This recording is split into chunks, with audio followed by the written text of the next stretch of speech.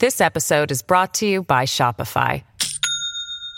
Do you have a point of sale system you can trust, or is it a real POS? You need Shopify for retail.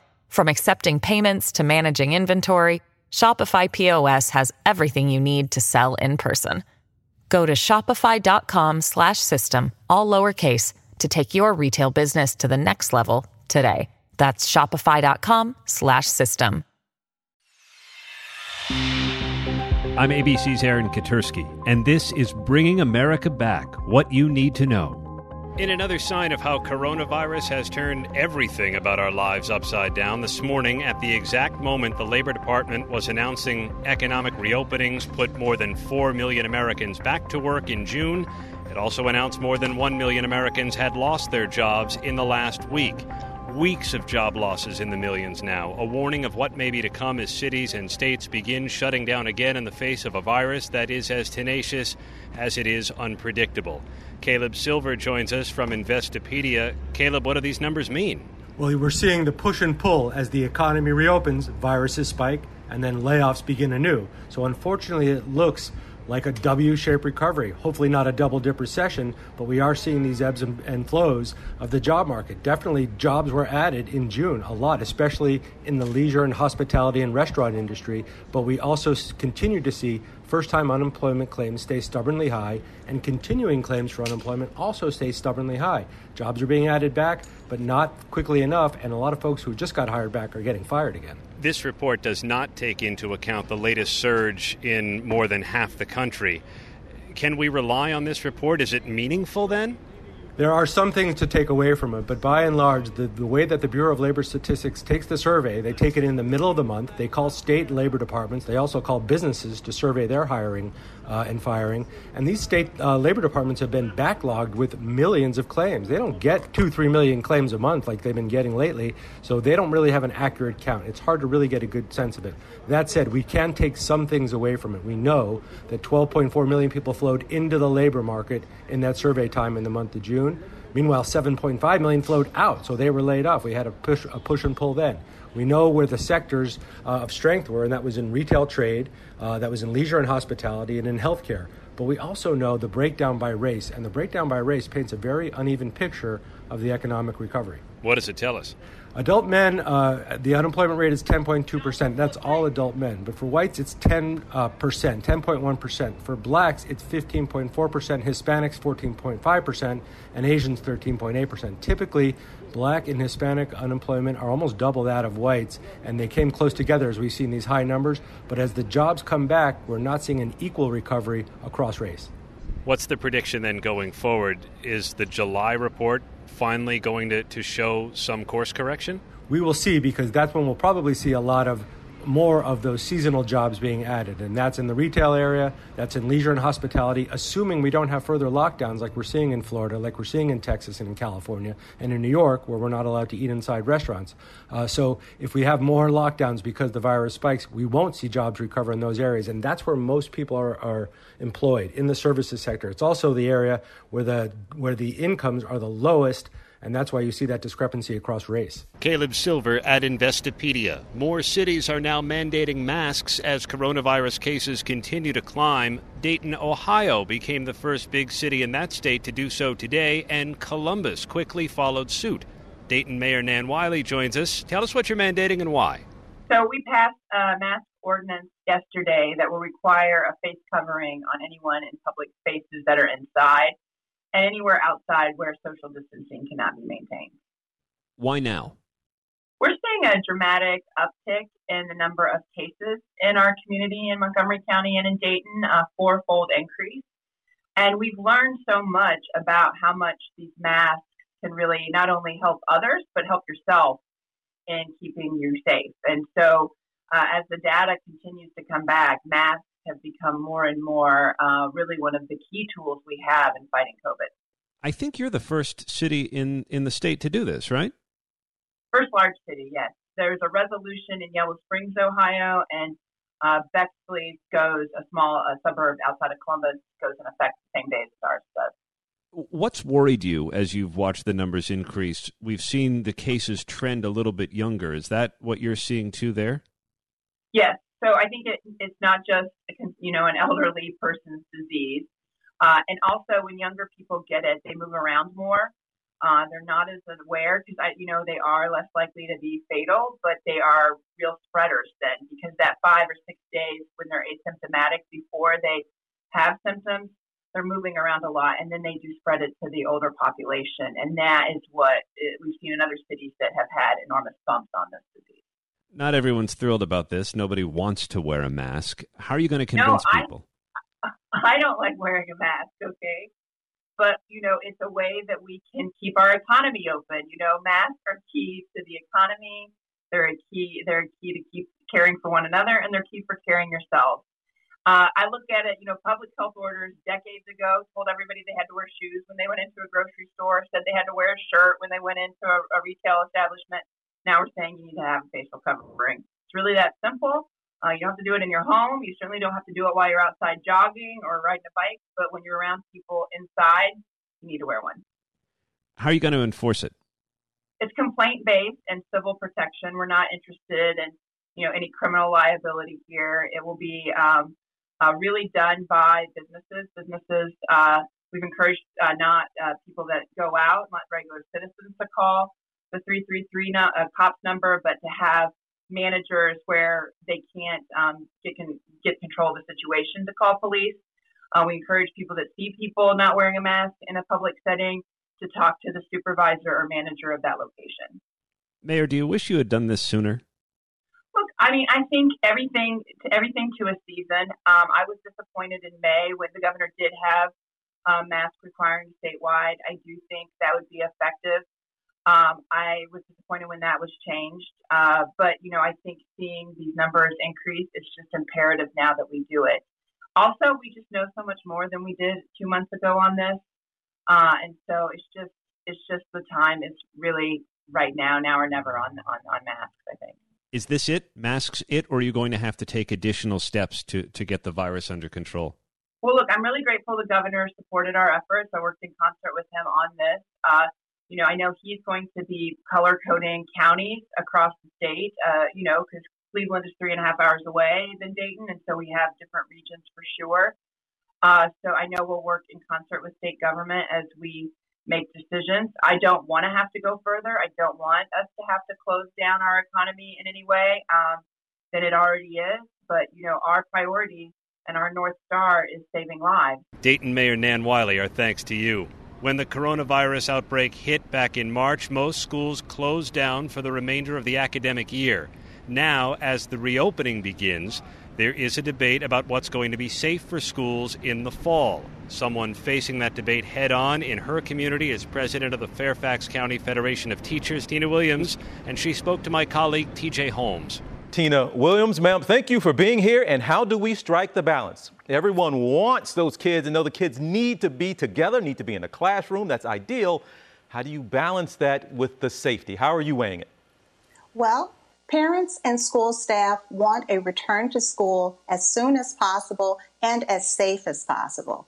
We absolutely agree that learning takes place best when our children are in schools face-to-face for instruction. In Fairfax County, that is why our members have been asking for thorough guidelines that will keep all of our students and all of our staff safe. And this has not yet happened, but we are hopeful that it will. And we look forward to having a fully developed and detailed plan. My members have been sharing their lists of concerns and suggestions with the county from the start, and we will continue to share those on a weekly basis. You said you don't have the guidelines just yet, so you're waiting to kind of hear how things are supposed to work when you get back to school, and then you can have, I guess, more of an informed opinion. But you did ask your members, or at least 500 of them, their opinion and their feeling about getting back into the classroom. What were the results? Well, we found that 74% of those members who responded do not feel safe returning as of yet. And that is because we do not yet have a clearly defined plan that is detailed enough. And the truth is that schools should not open until we have those detailed guidelines. Our concerns are also that our students and their families have had a choice to have virtual or face-to-face instruction, and not all of our staff have been given that opportunity. All right. Well, Tina Williams, again, Fairfax County Federation of Teachers President, thank you for being here and good luck down the road. We want to get them all back in the class as safely as possible. Thanks so much. Thank you, TJ. Joining me now is ABC News Chief Medical Correspondent Dr. Jen Ashton. It's important to note the holiday weekend because there's fear about crowds once again gathering. But Texas now being called an epicenter for this. But still, we're so focused on us, understandably. Yeah. What's going on with this thing around the rest of the world? That's a really important question, TJ, because when you hear these numbers, you have to interpret them with not a grain of salt, a chunk of salt, and we can't just focus on what's happening here. So let's take a global look. Total cases right now, we are leading, unfortunately, #1 in the world, followed by Brazil and then followed by Russia. And we have to remember, these are confirmed cases, so estimates are there are many, many, many more that just haven't been confirmed. We're leading in cases. It seems weird to ask the question this way. Are we leading in deaths as well here in the U.S.? Unfortunately, we are. So when you look at the death count, again, and this is just the confirmed deaths, we are #1, followed by Brazil, followed by the UK. A lot goes into death count, TJ, because we've heard here in this country, no reason to believe it's different in other parts of the world, that a lot of people dying at home. They've never been officially diagnosed, and COVID is the leading cause. And how do we look on testing here? Well, first of all, before we go to testing, I want to just double back on that for a sec, because you mentioned death rate. We also have to look at mortality rate. That is confusing to define, again, because it requires a lot of good tracking that may be different in different parts of the world. UK #1, about 14%. We are #4 at 4.8%. For just some perspective, TJ, the mortality rate for influenza is 0.1%. So again, this is an elusive value. It's not set in stone, but right now, according to the tracking numbers, that's where we stand. And are countries measuring that differently? They are, because remember, not every country has the capacity to track data and record data the same way. So this is not an apples to apples comparison. And you were getting to testing as well. Yeah, now this is important because this has gotten so much attention politically and internationally. The U.S. has, in fact, conducted the most raw tests in the world, but not the most per capita. Now, that's a technical difference. Both numbers can actually be misleading as people track this kind of data. But the bottom line, according to epidemiologists, testing should be based on the size of the epidemic in the country, not the size of the country's population. We have a massive population, so you think of it as proportionate. But these are the numbers as they stand right now. All right, Dr. Ashton, we will see you again. Be with us here for the entire hour. I want to turn now to South Florida, becoming one of the country's latest coronavirus hotspots. Miami-Dade County seeing record numbers of new coronavirus cases. Here now to talk about his city and how it's handling this current phase of the crisis, the mayor of Miami, Francis Suarez. Mr. Mayor, good to see you, sir. Tell us, just how bad is it? It's good to be with you. It's pretty bad. Yesterday we had a one-day record of 2,300 new cases. That's information that I just got about an hour ago. And to put that number in context, in late March, when we issued a stay-at-home order, our high water mark was 533 cases. So it's almost 5 times greater than that. Our hospitalizations are up. Our ICU capacity is down. So we are managing it by, #1, closing beaches for the July 4th weekend. We're limiting the sale of food to midnight to keep people from congregating late at night and partying. We've implemented a mask in public rule with some fines associated. And also, we are going to be closing businesses for a period of time that don't comply with the rules, 10 days for the first occurrence, 15 and 30. Mr. Mayor, those are stunning numbers, 2,300 new cases. And when you issued a stay-at-home order, you're saying you were at 533 in a day. What do you now attribute this surge that you're seeing now to? What? Is it people's behavior, getting out, opening too quickly, not opening the right way? What do you attribute that type of spike?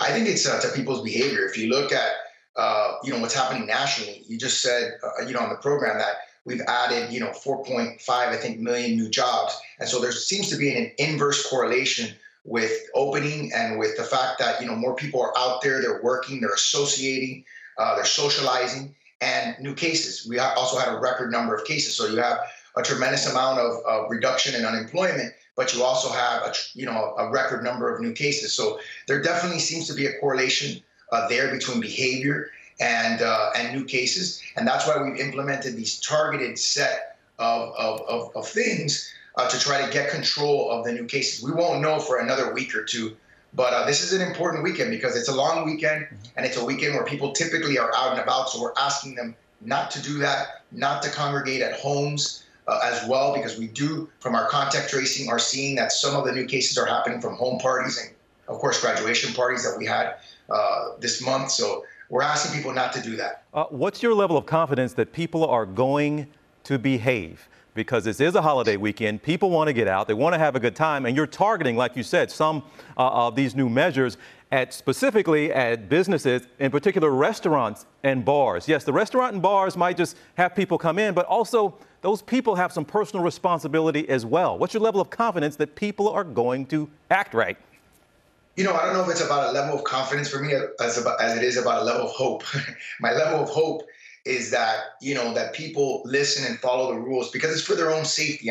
We don't impose these rules for government's sake. We impose them to protect our residents and protect our visitors. And so what we did see was when we implemented a stay-at-home order, there was a very high percentage of people that complied.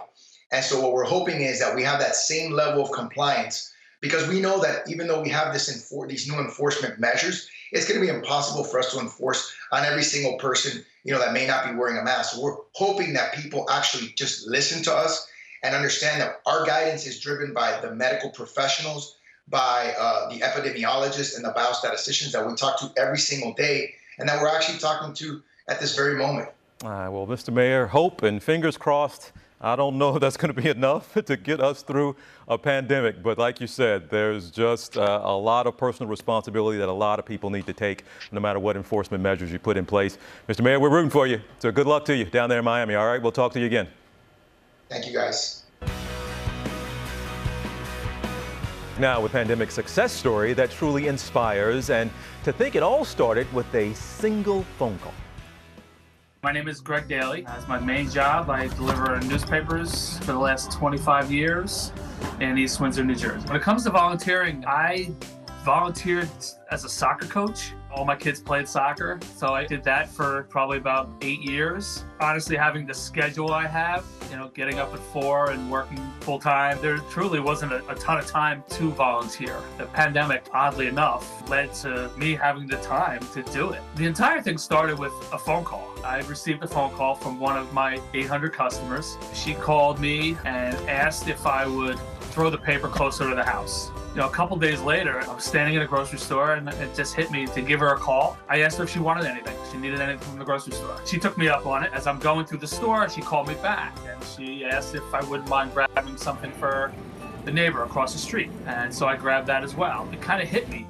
And, these are two customers that live within 100 feet of each other. What about the other 798 people I delivered to? So I put out a note. I'm Greg Daly. I deliver your paper every morning. During these times, if anybody needs any help whatsoever, getting any of the necessities that they're used to getting every day, I'm happy to go shopping and deliver them for free. The first call I got was that morning. Other than my 3 kids, this is like by far the most rewarding thing I've ever done. I had no idea the impact it would have, because for me it was just like I'm grocery shopping. It's not something I ever did. My wife did all the shopping, to be honest with you. I spent very little time in the grocery store. When you deliver the groceries, and you get to meet these people, you realize the impact you've had. I'm grateful, super grateful that I've been able to do this. We should all take a step back and aspire to do something for others. Sometimes you just gotta put stuff aside and just and realize that there's a much bigger picture than you. The last 3 months have taught me patience. There's so many things that you realize it's just not worth getting angry about. I feel like I'm gonna be a much, much better person now. I feel like I already am a much better person than I was 3 months ago. All right, a whole lot more still ahead here on What You Need to Know. NBA star with a mental health message. Kevin Love is here with us. Stay with us.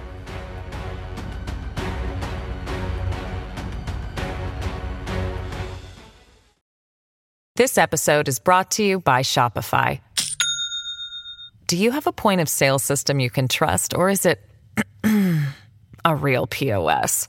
You need Shopify for retail. From accepting payments to managing inventory, Shopify POS has everything you need to sell in person.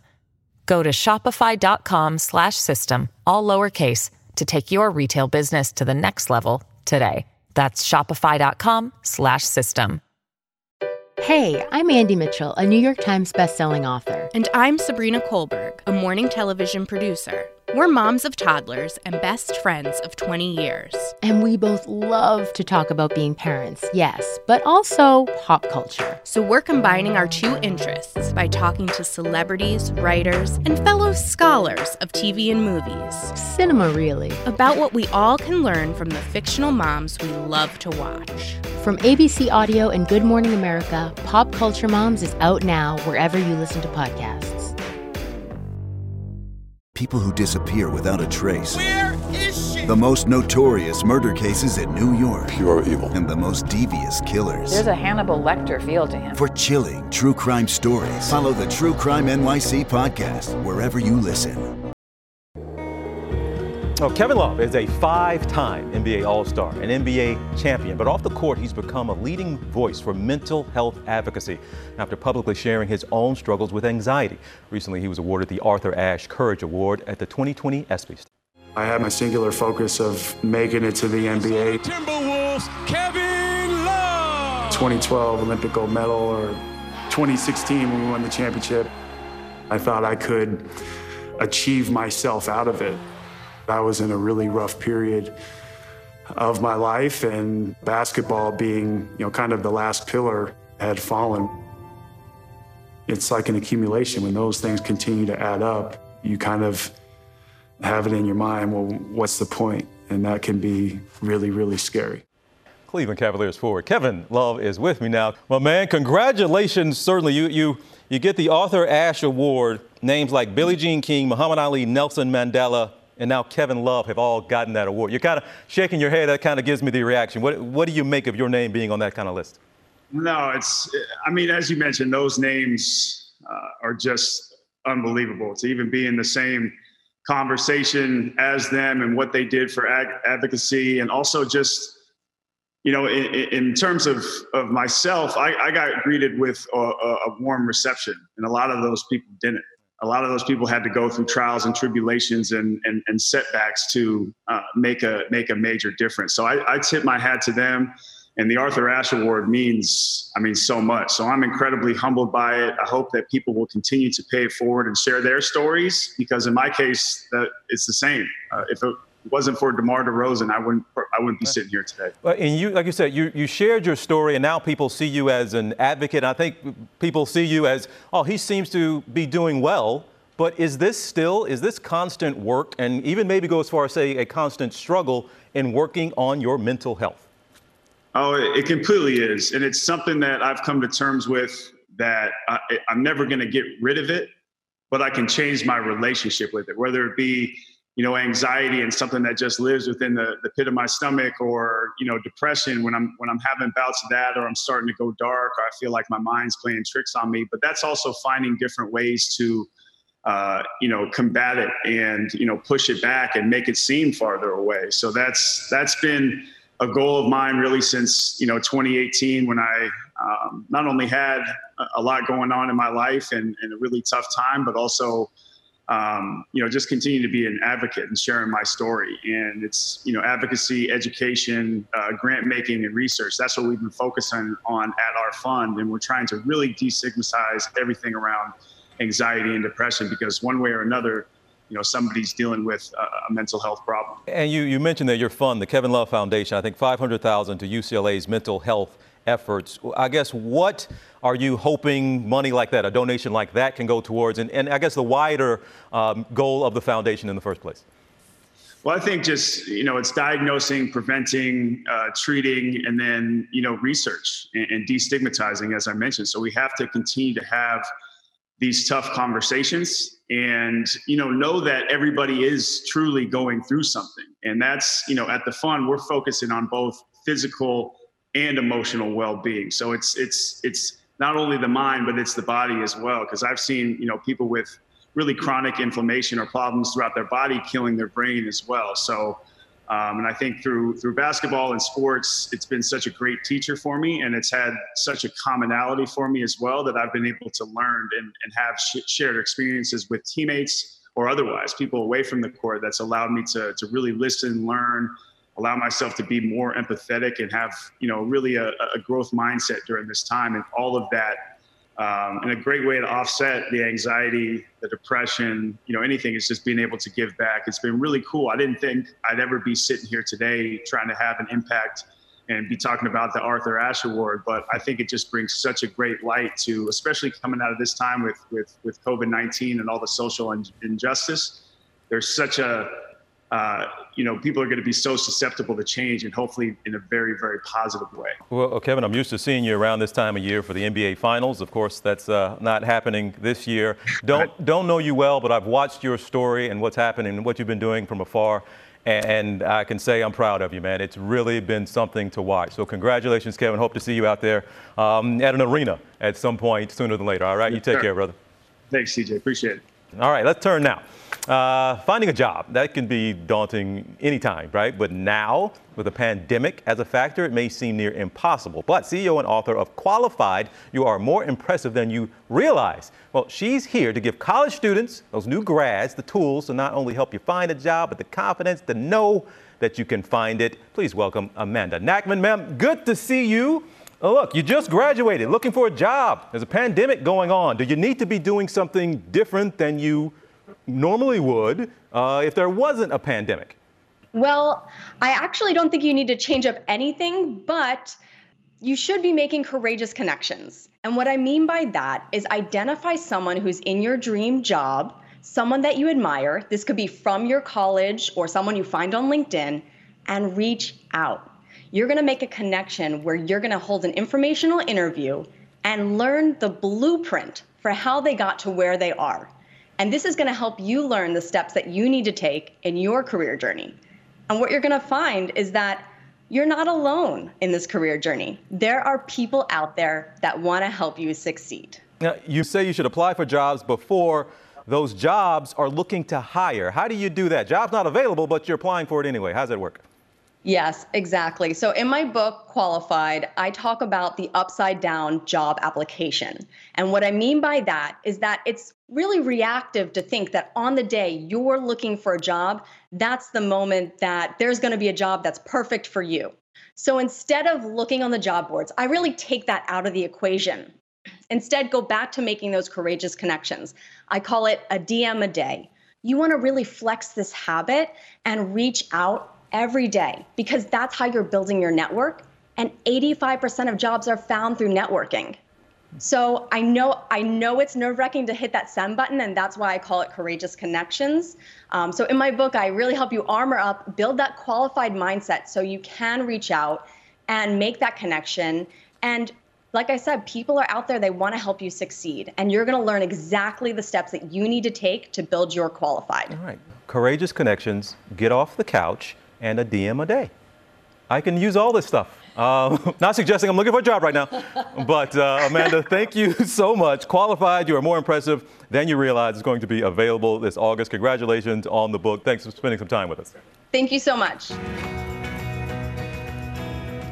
Well, nursing homes, of course, have been among the hardest hit by this pandemic. And for many seniors, the sting of loneliness can also be pretty bad as well. Bad as the fear of the virus. But the silver lining of this pandemic is that there's no shortage of people trying to lend a helping hand. And my next guest is doing just that through a nonprofit that she founded. Please welcome Hita Gupta. And she's 15 years old. Hita, thank you so much for being here. The organization, well, it seems self-explanatory. It's called Brighten a Day. How exactly do you do that? Yeah, so it's a 501c3 nonprofit that lifts the spirits of those in need of some cheer. So we send love, hope, and joy through cards, gifts, videos, video chats, devices, and we've reached tens of thousands of seniors in nursing homes and children in the hospital. Now, what kinds of things? Now, you said cards and gifts, and I guess more specifically, what kinds of things, what kinds of messages are we talking about that you're trying to make sure you get to them? Yeah, so It's like uplifting cards, like cheerful notes, encouraging messages in videos. Some volunteers show off talents like singing, dancing, playing music, anything that will kind of lift the seniors' spirits. And you use a lot of devices. You want to make sure that they're connected, sometimes with their families as well, with messages. How does that work?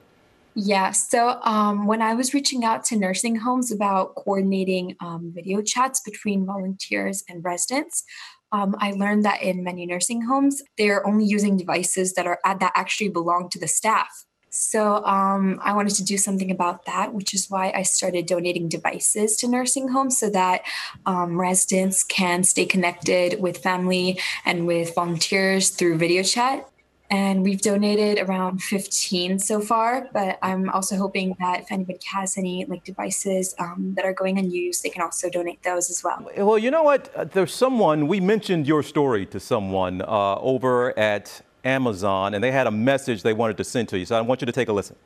Hi, Anita. This is Beatrice from Amazon. We've heard about the great work your organization, Brighten a Day, is doing to help seniors. We are humbled to hear people like you having an impact, which is why we committed to donating $5 million in devices to help in these unprecedented times. We are inspired by you, so we decided to help by donating 100 devices to your organization. Keep up the great work, Hita. So if you heard that right, yes, Amazon just donated 50 Fire 8 tablets and 50 Kindles. So you just went from 15 to 115 devices. Tell me what your reaction is and how far that could go to help in the efforts that you're making. Oh my God, that is absolutely amazing. I mean, I'm just thinking about all the residents who are going to benefit from this. We'll be able to reach a lot more nursing homes. There's going to be so many more residents who are going to be able to video chat with family, especially in nursing homes where they just don't have enough devices to do all these video chats. 100 devices are coming your way. We applaud you for your efforts. Something that simple, just to put a smile on somebody's face with a card. But again, the effort you're making to keep that connectivity with these families, congratulations on what you're doing. You're 15-year-old smiling young lady, you. Good to see you. Yep, thank you. I needed that, Dr. Ashton. Oof. I needed that Right? today. That was a good one. That was great. What are your final thoughts? What do you have for me? So, TJ, you know, this week we've been tackling the theories of medical bioethics, a different one each day. And there are generally thought to be 4 of them, but I wanted to include one that doesn't get a lot of attention. It's not one of the official 4, but truthfulness. You know, when I was in medical school, my father, who's a cardiologist, said to me, if you want to be the best doctor you can be, you only need to do 3 things. You need to be kind, you need to work really hard, and you need to be honest. And I think right now in our setting, which is unprecedented, this public health crisis, this global pandemic, truthfulness is really, really important. We need to say what we know, we need to say what we don't know, and that kind of medical and scientific honesty and integrity is actually the most important thing. And sometimes it's not about having the right answers. Sometimes it's about asking the right questions. And in medicine, when you're dealing with a frightened patient, an individual, you don't have to say, I know everything. In fact, when you hear a doctor say that, you should probably find another doctor. Exactly. But you do need to say, I will help you find the answers, and you won't have to go through this alone. And so truthfulness, I think is really important in the practice of medicine, in science, and in public health. There are a lot of voices out there. Yeah. Right. A lot coming out of the administration, a lot just coming on television, and you hear a lot of different things. And I commend you. Yes, you're a friend. I've known you for a long time, and I love you. But you get up here and you tell folks, this is what we know, this is what we don't know. Yeah. And I never, ever, and I get plenty of comments that people appreciate the honesty you have and making it plain, as we like to say sometimes. So, Dr. Ashton, it doesn't go unnoticed. It's important. Appreciate it. Pharmaceutical companies are racing to discover a vaccine for COVID-19, and in order to succeed, they need willing participants to test out possible options. So who are these folks stepping up to help the world get one step closer to a vaccine? Well, here to tell us about her experience so far is COVID-19 vaccine trial participant Stella Sexton. How in the world did you get involved with this in the first place? Like a lot of us, I was sitting at home and staying at home and doing everything I was supposed to do, shopping for my elderly relatives, including my grandparents who are in their 90s, and they're in a retirement community that has had COVID deaths. And of course, I've been terrified for them, and I want to be able to see them and hug them again. So I was sitting at home and I saw on my health system's website that they were enrolling trial volunteers through the University of Pennsylvania Hospital. And so I just clicked it and emailed them because I felt like I had to do something. You felt a duty of some type. Help me understand that a little better. Well, there's a lot of suffering going on and a lot of people that I know that have been affected by this. But just to give you one example, my grandfather, he's 93. When he was a little kid, he actually had to quarantine for 3 months because he had pertussis. And of course, there was no vaccine for it then.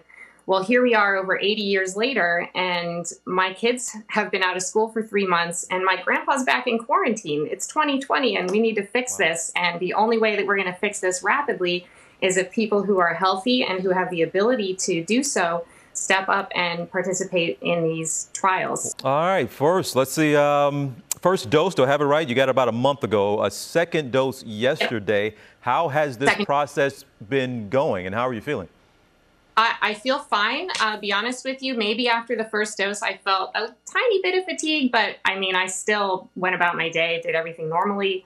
I feel fine. I have to say that the researchers that have worked with me at the hospital, the University of Pennsylvania, they have been phenomenal. They are so caring. You have a whole appointment that's just about your informed consent, and it's 22 pages, and they go over everything that could possibly happen and make sure that you understand what you're consenting to. There's another appointment that's an extremely thorough physical, most thorough physical I've ever had in my life. Blood work, everything. And then you don't get to the vaccination until that third appointment once you've cleared everything else. So I just want people to know that if they had seen what I've seen, of course, I don't know whether the vaccine will work, but I can tell you that these scientists are working very hard, and I feel that they're extremely trustworthy and really putting our safety as the trial volunteers first. Last thing quickly, the kids, what do they think about what Mama's doing? Well, the kids are proud of me. They know that vaccines are important. Of course, they're fully vaccinated. First they were a little worried about my safety, but when I explained some things to them, they were really excited. They're proud. They're telling their friends, and they both separately asked me if there was going to be a trial for kids because they want to help too. Good luck to you and your family down the road, but good to see you, Stella. Thank you so much, and thanks for having me on. And that's our program for today. I'm TJ Holmes. Thanks for listening.